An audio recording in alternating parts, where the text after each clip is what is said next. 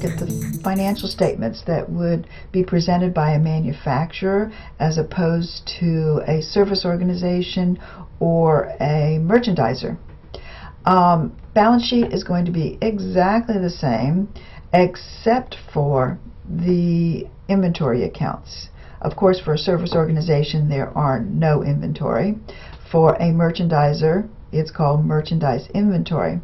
But on the manufacturer's statement we have three different inventory accounts. The first is raw materials, and of course hopefully by now you know that these are the materials that are used in the production of the product, making the product, and it includes both direct and indirect materials that have been purchased but not yet used yet.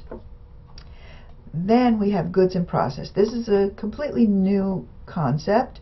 These are the products that have been started but not yet finished. So on December 31st, when we're putting together our balance sheet, there's going to be some product that has not been completed.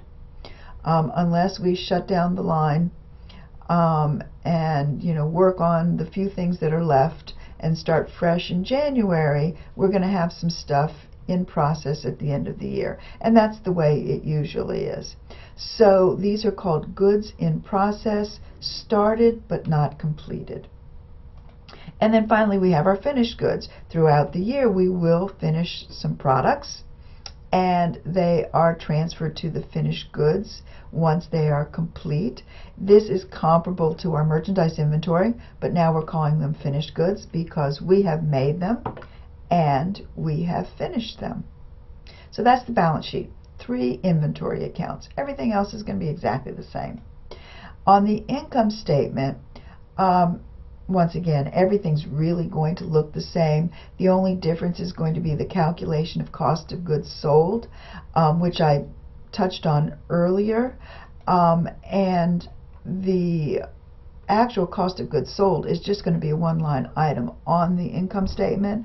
It's just that it's calculated a little differently when you're a merchandiser or when you're a manufacturer. So as a merchandiser, you begin with your beginning merchandise inventory, add in your cost of purchases, subtract out your ending merchandise inventory to get your cost of goods sold.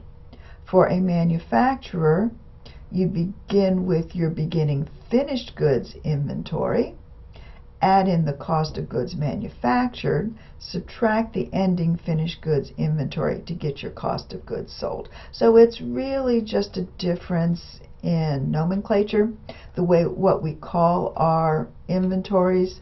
The calculation is exactly the same, and it is as simple as